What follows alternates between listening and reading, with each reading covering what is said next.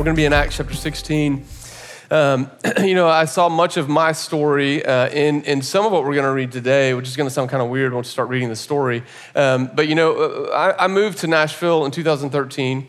My wife and I, and then we had 2 children at the time, so the 4 of us moved here together. And some of you know this part of my story, some of you don't, but before living in Nashville, my wife and I, we were church planters in Vancouver, British Columbia, and the move to Nashville was really hard on us for a variety of reasons. And one of the reasons was that, I just had this sense of what God had called me to in life. I remember ever since I was 21 years old, when I was 21, that was the time, I'd been a Christian for some time at that point, but at that age, that was when I really felt called by God. Like I knew that he was inviting me into something more, and where I really just said, okay, God, my life is yours. Lead me, take me where you want me. And ever since that moment at the age of 21, I kind of had this dream, this idea that God would use me for something in his kingdom. And I imagined that it would be in some sort of either exotic place or some sort of radical situation where people didn't know him, and I wanted to be led by him. And up until we moved to Nashville, it felt like for Amy and I, my wife, it felt like we were living into that. It felt like we were living.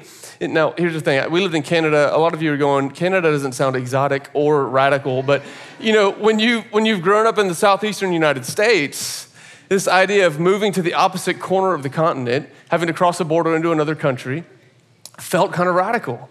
Moving to a place like Vancouver where it's largely unchurched, where fewer than 5% of the population on average finds their space in a church on Sunday mornings, that felt kind of radical. Moving to a place that was far away from family, a place where, hey, in the springtime, you can be on the beach in the morning and on a mountain skiing in the afternoon. Man, that felt pretty exotic. It felt amazing. And for 5 years, we got to live out this dream of living for God in kind of an exotic, radical place. And then in 2013, it came time to move back to the United States, and we're trying to figure out what we're going to do next. And I get this call from my friend in Nashville, Dave Clayton. And he says, hey, would you consider moving to Nashville? And I'm not, Nashville's great and all, so don't hear this the wrong way, but I honestly remember being on the phone and I said, Dave, why in the world would I move to Nashville? I was like, we've told God we'll go anywhere. We've told him we'll go anywhere. My family is close to Nashville. Like there's no sacrifice there, Nashville, if you didn't know it, is in the middle of what we call the Bible Belt. In fact, many people call it the belt buckle of the Bible Belt, where you can find a church on almost every single corner. And I remember going, why would I ever think of moving to Nashville? And well, you all know how that turned out, because here I am in Nashville. And, we sensed that this is where God was inviting us. And I remember when I first got here, there was kind of this tension that I began to experience. I didn't actually move here for this job. I wasn't a pastor at Ethos when I first got to Nashville. And I remember feeling this tension because when we got here, the first thing that I did, I was actually working part-time jobs. I had 2 different part-time jobs over the first year and a half that I lived in Nashville. And I remember just feeling this tension of like, God, how in the world am I supposed to live out this radical faith you've called me to in the middle of the Bible Belt where everybody seems to already know about Jesus? Everybody I talk to says they're Christian. How in the world am I supposed to live this out? How am I supposed to live it out in like the mundane, day-to-day life of working a part-time job? And it felt like this tension where I didn't know how I could live out what God had called me to in the place where he had me. And I know I'm not alone in experiencing that. Many of you have probably experienced this in one way or another where you have felt called by God. You feel this higher sense of purpose in your life. And yet the circumstance you find yourself in right now has you asking, what in the world is going on? I feel this calling to do something big, and yet now I'm a stay-at-home parent and I'm changing diapers all day. How in the world did I get here? Or maybe you had this sense of God was calling you to something really huge, and yet now you find yourself, you're stuck in the 9-to-5 kind of mundane life of working the job, and you're like, where is God in the middle of this? Or maybe you felt passionate about starting a company and changing the world, and you got the company started, and now it feels like all you're doing is running the machine, getting stuck in the day-to-day operations. We've all had these experiences where we feel called by God, and yet in the middle of it, we get stuck in the mundane of just living the normal, everyday life.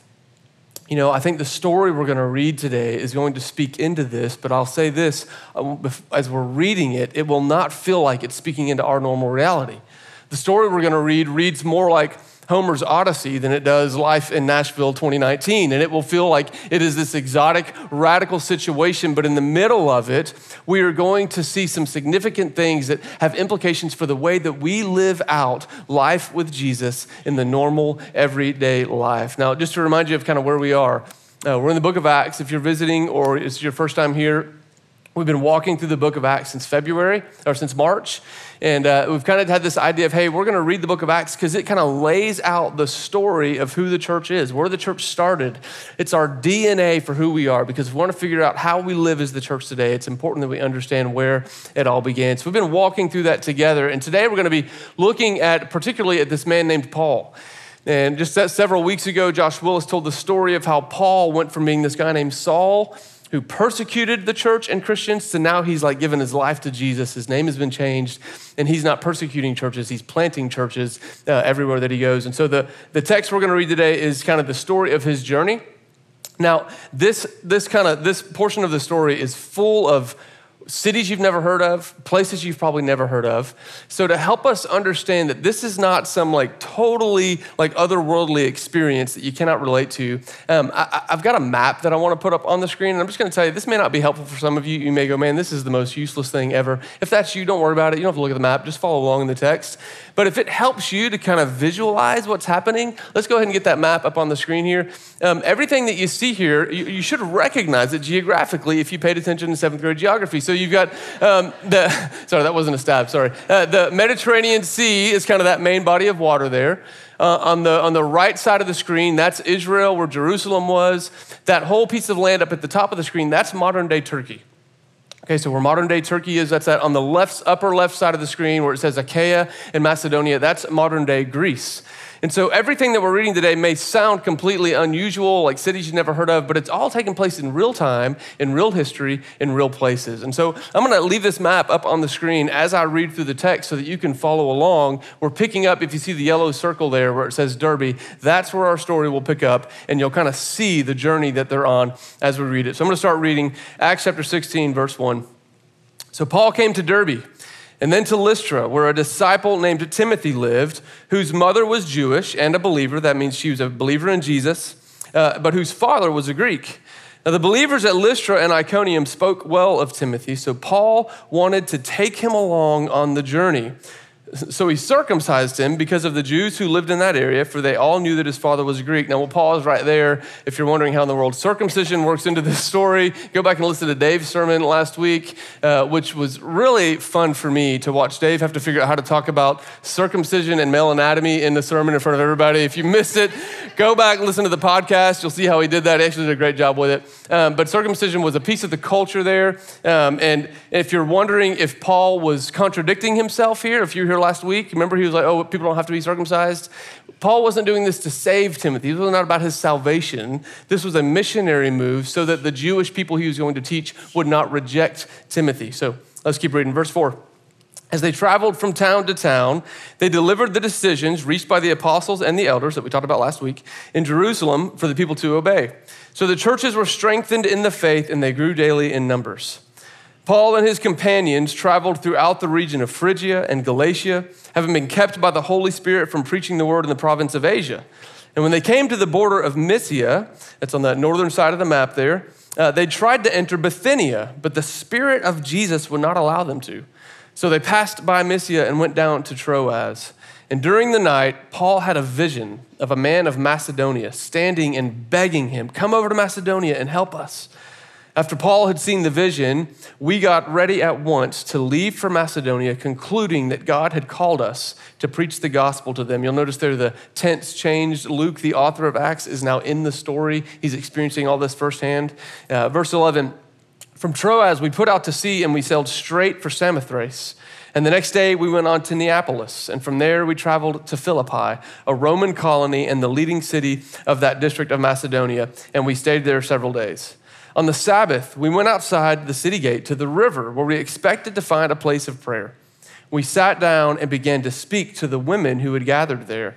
One of those listening was a woman from the city of Thyatira named Lydia, a dealer in purple cloth. She was a worshiper of God, and the Lord opened her heart to respond to Paul's message. When she and the members of her household were baptized, she invited us to her home. If you consider me a believer in the Lord, she said, come and stay at my house. And she persuaded us. So this is the word of the Lord in Acts chapter 16. Now, in the midst, I know this feels like a really kind of exotic place. They're traveling around the Mediterranean. It feels totally unrelatable to us. But in the midst of all the travel, in the midst of all the transition and the weird cities, what we see are there are two of the most basic practices of the Christian life being held out in the midst of what was kind of an unusual lifestyle. And so these two basic practices are what we're going to focus on today. And I'll lay them out for you and then we'll talk about them. The first one is this. The first one is the making of disciples. The first Christian practice that we see here is the making of disciples. And the second one is this, is walking with the Spirit. Now we're going to spend more time on that second one than on the first one, but I do want to hit on this first piece. I think it's really important. So what we find here in Acts chapter 16 is Paul is starting this journey to try to go plant churches and encourage the churches that exist. But we get this really cool picture of his priorities. He had all kinds of things going on as he journeyed. I mean, all things to take care of, all these people that are traveling together. You can imagine they're walking across continents trying to spread the gospel. And in the midst of it, we get to verse 3 of chapter 16. It says that, he comes into Lystra and there's this young man that everybody speaks well of named Timothy. And in verse 3, it says, Paul wanted to take him along. I love this little sentence right here where it talks about Paul. There's a couple reasons that I really love it. This idea that Paul wanted to take Timothy along. First, it kind of reveals the posture of Paul's heart towards Timothy. The language here is a language of tenderness. That there was a tenderness in Paul towards this young guy named Timothy. He saw something in him. He said, I want to bring you along. It reminded me of sometimes I'll be doing a project around my house. And I'm not the most handy of guys, but I still like to work on things every now and then. And inevitably, every project that I take on, in the middle of the project, it's going to require a trip to Home Depot, a supply that I don't have, a tool that I don't own, and I have to go to the hardware store. And in the middle of that, almost every time, if my kids are around, I always go find them and say, hey, do you want to come with me to Home Depot? Now, if you've ever been on a hardware run with a 9, 7, or 3-year-old, you know you don't take them because they're helpful. That's not the reason I asked them to come with me. In fact, it actually makes it more difficult because they want to touch everything, grab everything, buy everything. My boys want to buy every single power tool in the store. They want me to pick up everything that's sharp, and I've got to tell them to put it down. It's not helpful. Why do I want to bring them along? I want to bring them along because I love them, because I want the time with them, because there's something that happens in that time together that I cannot fabricate, I cannot concoct, I cannot make it happen. There's something valuable about that time, so I bring them along. And this is what we see Paul doing. He's on this trip. He's already got a variety of men that are traveling with him.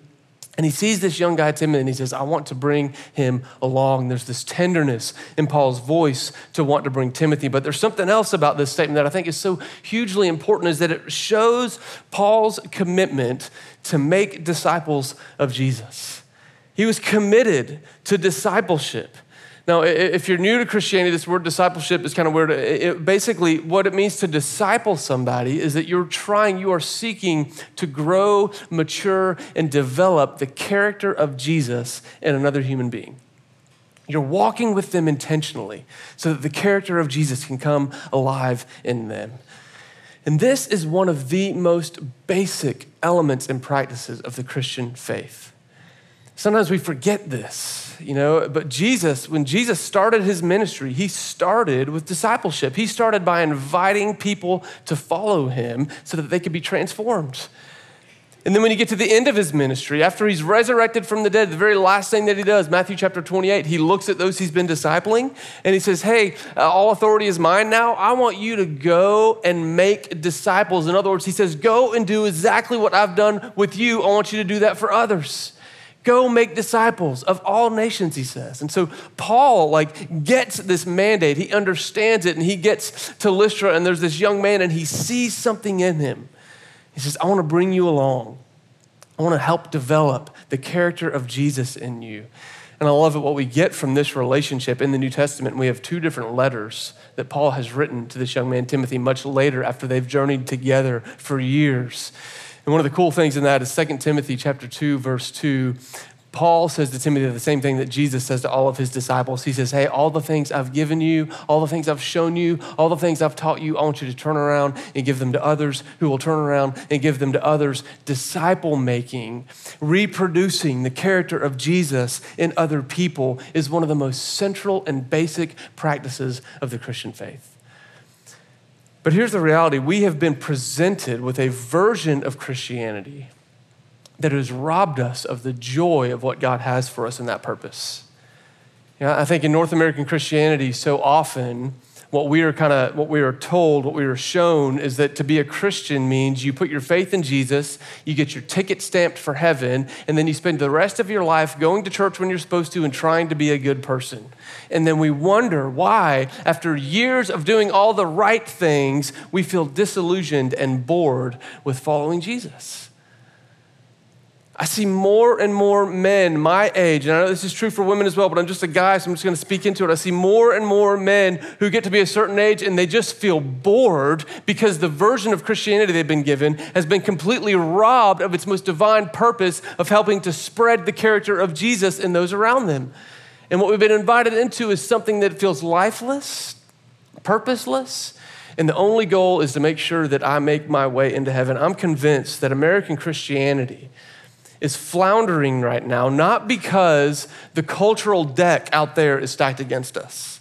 You know, we're kind of told all the time, well, the American culture is hard, it's against the church, that's why it's so hard. The culture out there has always been hard for Christians. I mean, think about the story we read last week. These Christians in the first century, they weren't dealing with permissive pluralism or radical consumerism that was ravaging. They were dealing with idolatry, with drinking blood and sacrificing animals to idols. It was still hard. It was a culture that pressed against the ways of Jesus. American Christianity is not floundering because the cultural deck is stacked against us. No, I'm convinced that it is the culture in here, the culture in the church that will be our downfall. Because American Christianity has settled for a version of following Jesus that robs us of our divine purpose of reproducing and maturing the character of Jesus in others. It's what you were made for. If you're a follower of Jesus, you are called into either be discipled by someone who can help you grow, or to turn around and disciple somebody else as they grow. It's part of what it means to follow Jesus. And so I love this part of the story where we see that Paul, in the middle of living a life that feels unrelatable to us, he does the one thing that all of us are invited to do. He pauses to bring along a younger guy and to begin to invest in him so that he can grow and mature in Jesus. Now, the second thing that we see in this story is this idea of walking with the Spirit. You know, it's such an interesting story. When you get to verse 6, you see Paul and his companions that included Timothy, and they begin to kind of journey across what is modern day Turkey. And Paul has this desire to go into these new regions, to these new cities, so that he can proclaim the good news of Jesus to anyone who would hear. And yet what we see is that the Holy Spirit prevents him, or the Spirit of Jesus does not allow him. And we don't necessarily know exactly what that looked like. Luke doesn't tell us. You know, sometimes the Spirit's leading. It comes through circumstance. So some people say that, well, maybe what was happening was somebody on their team got sick, and so the Holy Spirit, they interpreted that as the Holy Spirit saying, no, we need to get to Troas because this guy Luke was there, the guy who wrote Acts, Luke, he was actually a physician. And so some people suspect that they interpreted somebody's illness as a need. The Holy Spirit was leading them to get to where they could have a physician join their team. Some people say that the Holy Spirit leading them came through prophecy. Silas, one of the guys who was a part of this team, we're told in Acts 13 that he was a prophet and he was sent out with Paul. And so some people say, well, maybe it was Silas listening to the Lord and sharing a prophetic word that kept them from going into these places. Some people say it may have been a dream or a vision. We don't really know exactly how the Spirit led them, but we know that the Spirit was preventing them from going to the places that Paul wants to go. Now, this is where it gets really interesting that I think that all of us can kind of connect with. Here's Paul, and he's facing roadblocks from God in doing the very thing that he felt called by God to do. That Paul's wanting to do something good.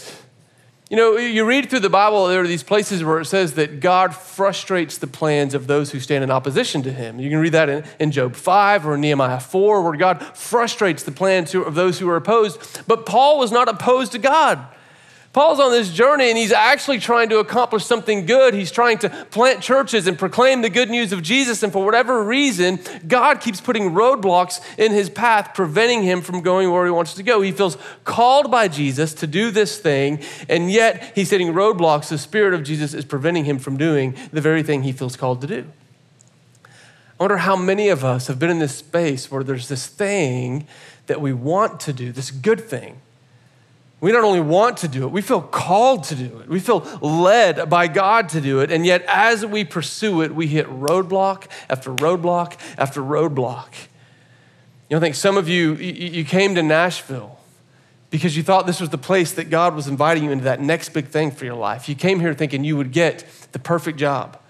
You came here thinking you would find the perfect spouse. You came here thinking you would find breakthrough in whatever your career may be, and then you got here and it feels like God keeps placing these roadblocks in your way, or things keep happening, circumstances to prevent you from living into the thing you want to do. This is what I experienced. In 2013, I did not actually move here to be a pastor at Ethos. In fact, Amy and I, my wife and I, we actually thought that the Lord had invited us to move here to plant another church. And we were going to work alongside Ethos, and we had this idea that, hey, we're going to live in East Nashville. We're going to plant a church in East Nashville. And it all seemed perfect in my mind. My parents grew up in East Nashville. They graduated from Stratford High School. My grandparents lived in Inglewood my whole life, and now I went away and God called me back, and now he's going to use my life to start this new thing in the neighborhood. I'm going back to my roots. It felt perfect. And yet in the middle of it, every time we tried to get started, there'd be this momentum going. We would host parties in parks in East Nashville. Some of you that are here, I see the Meltons here and the Bandies here, and I see Michael Free and Olivia Free. It's like all these people that were here that were a part of this thing we tried to get going, and yet as it would start gaining momentum, it would just kind of stop. It would fizzle. It would fall apart. I remember being like, God, what is the deal?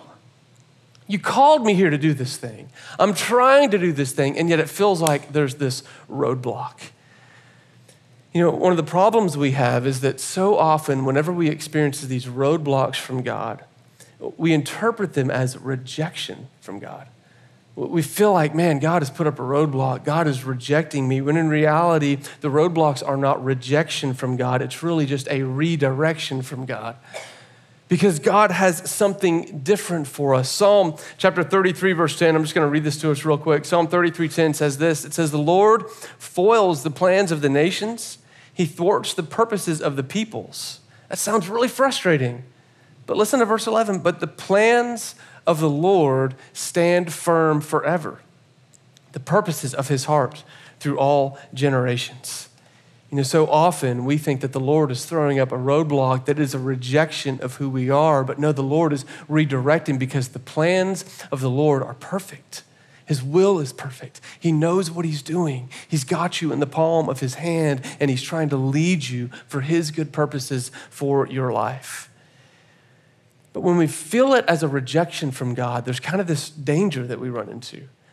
That often we feel like God is rejecting us, and there's kind of one of two responses we tend to fall into when we feel like God is rejecting us through a roadblock. One response is that we give up on God because we feel like God gave up on us. And so often we hit the roadblock, we feel rejected by God, and the temptation is to give up on him. And sometimes we don't do this outright, out loud where people can see it. So often it happens in here in our hearts. This posture of our heart towards God becomes one where, man, I can't trust him. He didn't do the thing that he said he was going to do. He didn't lead me the way I wanted him to lead me. He didn't take me to the place I wanted to go. He didn't give me the relationship that I wanted him to give me. He didn't give me the job that I wanted. And so our posture becomes to become very, very skeptical of God, very cynical towards God. And we begin to reject him because we feel as though he rejected us. Another dangerous reaction when feeling rejected by God, by a roadblock, is that we kind of go, you know what, God, I see the roadblock, but I'm pretty sure that's the thing that I want. And we're just going to barge through the roadblock. Hey, I know all my friends are telling me this relationship is bad for me, but man, I want it. I know the job didn't come through the way that I wanted it to, but I'm just going to keep pursuing this career. God, I know you've put this roadblock here, but I'm just going to keep going because this is what I want to do. And when we feel rejected by God, we feel a roadblock from God, we decide to burst right through it. But there's another way of embracing and understanding the guidance of the Spirit. You see, God is not rejecting Paul and his crew, his traveling companions in this story. He's simply redirecting them. It's what Psalm 33 that I just read describes, is that he has purposes for them that they cannot understand. Yes, Paul had good things that he wanted to do, but the Lord had something better. And so he begins redirecting him. And this is what's so significant about this story, is that up until this point in the story of Acts, the church has only spread in what was then Asia Minor or in the Middle East. It was in Jerusalem, it was in Samaria and Judea, and it had begun to go up into Asia Minor or modern day Turkey, but it had not yet expanded onto the continent of Europe. That the gospel of Jesus had not been proclaimed beyond the continent of Asia. And here in this moment, Paul is trying to break into other places in Asia. And the Lord's going, no, Paul, I'm taking you to a brand new place, to a brand new people where the gospel has yet to be proclaimed. And so they end up in Troas, and they add Luke to their team, and they have this vision. They have this vision of a man in Macedonia that says, will you come over and will you help us? And as a result, you read the rest of this story, and we see this church planted in Philippi. And in Philippi, it's this beautiful, the first European church plant. And out of that, we have another letter in the New Testament. This is the book we call Philippians, was a letter written to this church that was planted in this city in Philippi. And out of that letter, we have some of the most beautiful descriptions of what it looks like to posture yourself in the posture of Jesus. You know, this verse that we always use, I can do anything through Christ, I can do all things through Christ who strengthens me. That's in the book of Philippians, that we never would have had any of that if Paul was not willing to keep walking with the Spirit's guidance towards the plans that God had for him over and above his own plans. Now, how do we do this? How do we walk with the Spirit in the midst of what feels like ordinary, mundane, everyday lives? I think there's three kind of simple things that we see in this story. And the first one is so important, that we don't do it alone. We don't do this alone. Walking with Jesus, listening to the Spirit, it was never intended to be a solo endeavor. Your walk with Jesus is not just about you and God. It's about you and God and me and you and us and we and all of us in this thing together. And we see that so clearly, right? I love when you get to verse 10 of chapter 16, the Spirit's been redirecting them. Then Paul has this vision. And look at verse 10. It says, after Paul had seen the vision, we, plural, collective, got ready at once to leave for Macedonia. And concluding, that verb concluding goes with the we concluded that God had called us to preach the gospel to them. In other words, Paul doesn't have a vision and wake up by himself and then set out for Macedonia all on his own. No, he wakes up, he shares the vision with his community. The community discerns and prays, and they go, this is the thing that God's inviting us to. And collectively, they pack up their stuff and they hop on a ship and they start to sail for Macedonia. Walking with the Spirit, the way that we do this, the way that when we feel roadblocks coming, we get together with other brothers and sisters in Jesus and we just share it with one another. We do it together. But there's another part of this that's really important. It's not just that we do it together. It's that we keep submitting our ways to Jesus' ways. Now, this is so important in walking with the Spirit. It's so important in understanding how we discern God's will for our lives, is that we take our plans, the things that we think are important, and we submit. To submit means you just place it underneath. We place it underneath Jesus' plans. And we say, Jesus, your plans are supreme. Your plans are what we want to follow. Now, this is not always easy to figure out how to do. It's not necessarily this practical thing that you do so much as a posture of your heart. That as you gather with community to discern how the Spirit may be leading you in the midst of roadblocks, in the midst of redirections, it's important that in our hearts, we posture ourselves as men and women who are placing our plans as submissive to Jesus' plans. So we do it in community. We do it in submission to Jesus. And the third thing, in order for us to keep walking with the Spirit, is this: we keep our eyes open for where God is at work. You know, sometimes in the midst of being redirected, in the midst of roadblocks, it's really easy to become cynical. It's really easy to go, yeah, God's at work, yeah, sure, whatever.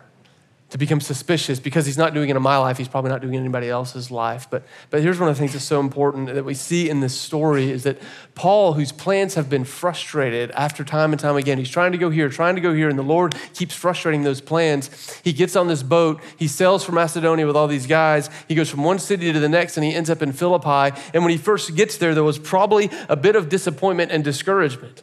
You see, Paul, whenever he traveled to plant new churches, the first place he would go in any new town would be the synagogue. The synagogue was the gathering place where Jews would gather to worship. And so Paul would go to the synagogue because he knew he would find people there who loved God, who worshiped God, and he could share the good news about the Son of God with them. Well, he gets to Philippi, and there's no synagogue.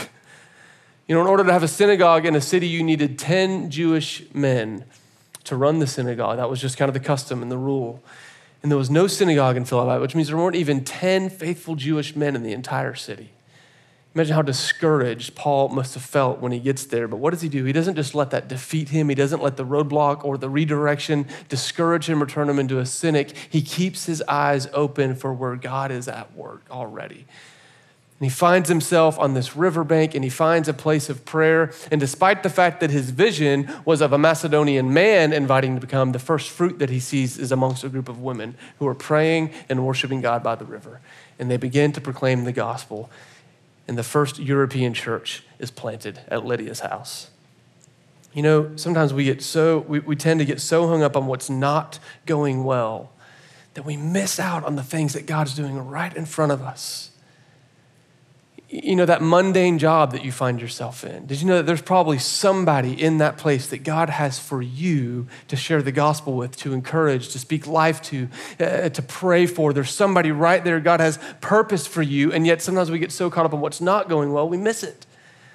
I think about the season of raising kids that I find myself in, that many of you find yourself in. And it's like, man, it's easy in the middle of raising small children to look at my friends who are empty nesters or my friends that don't have any kids and go, man, they get to do all the cool stuff. They get to go travel. They get to see things. They're always doing stuff at night with their friends. I'm at home changing diapers because my 3-year-old won't stay in bed. She keeps messing herself, despite the fact that I keep trying to go on the potty. She won't use the potty. It's like so frustrating situation. Like, why don't I get to do the things that everybody else is doing? But what happens is we miss the season that God has me in. The season that he has you in is so significant. If you're raising kids, you are discipling your children to know Jesus, to grow up and walk with Jesus. It's one of the most important things you can do. Don't miss it. He's not blocking you from accomplishing anything. He's bringing you right into this situation where you get the privilege of raising up one of his kids to love him and to know him. Or I think about the relationships that you experience that fall apart. Sometimes some of you right now, you're in the middle of just relationship, a headache. It's so hard. The relationship you thought was the one fell apart, and it feels like a roadblock or a rejection from God. And God's going, no, I see you. I know you. My plans for you are good. It's not that I've rejected you. I have something else for you or someone else for you, but my plans are good and trustworthy. Will you submit? Will you walk with me? And so we don't do it alone. We submit our ways to Jesus' ways, and we keep our eyes open for where God is at work because he's faithful. He does not reject his children. It's not the kind of father that he is. And so, how do we apply this? How do we wrap this up? What do we do with all this? And I think, there's these two practices that we see here for followers of Jesus. One is making disciples, and the other is walking in the Spirit. And I'll address both of these in kind of action items. Some of you've been in church for a long time, and it feels kind of like, okay, I'll go to church again. I'll join a house church. I'll do all the things they tell me to do. But did you know there was more for you? Our church is full of young believers, new believers, pre-believers, and what they need and what they long for. Trust me, I know, because I talk to many of them. What they long for is for an older, more mature, experienced follower of Jesus to come alongside them and to bring them along, to walk with them, to mentor them, to encourage them, to pray for them, to share their life with them. And if you're looking for more purpose, this is what God made you for. He called you to this. Now, I know you may be sitting here going, I don't know how to do that. The generation before me didn't do it. Like, nobody did that for me. How do I do it for others? And so, I know I keep talking about grow classes up here, and I'm like, it's because there's some good stuff. Sam Parnell, who's organizing our grow class, he's leading a grow class that starts at the beginning of July that is called The Rhythms of Discipleship. That maybe you need to be investing your life into someone else, but you don't know what it looks like. Man, sign up for the grow class. Go take it. Spend 6 weeks walking with Sam, figuring out how in the world do I begin to share, what are the rhythms I live into to share my life with others. And if you're sitting here this morning, you go, man, I know I need that. I need to be discipled. I need to be shaped. Well, sign up for the Grow class, because you might find someone in there who is looking for someone else to walk alongside them. But here's one of the things on an ongoing basis that we're all called to in here. If you are an experienced, mature believer, will you keep your eyes open for where God is at work right here in our body, or maybe where you work, or maybe where you live, because there is probably somebody around that God's inviting you to invest in, to love on, and to share the walk with Jesus with. Now, that second point of walking with the Spirit, some of you are in the midst of redirection. And here's what I'll invite you to do this morning is to start by getting in community. Don't do it alone. You know, we don't take communion every week just because it's like this ritualistic thing that we have to do. No, we come around communion, these little cups, and this little piece of bread, because it reminds us that we are part of one body, the body of Jesus. He gave his body, he gave his blood so that we could be adopted into God's family, so that we could become part of his body, and we do it together. It's called communion. You hear the word community in there. And so this morning, I just want to encourage you, as you get the bread, as you get the cup, if you're in the middle of a redirection, if you're in the middle of feeling like you are rejected by God, don't just sit there and take the cup and the bread by yourself and commiserate. That will be you'll be tempted to do that.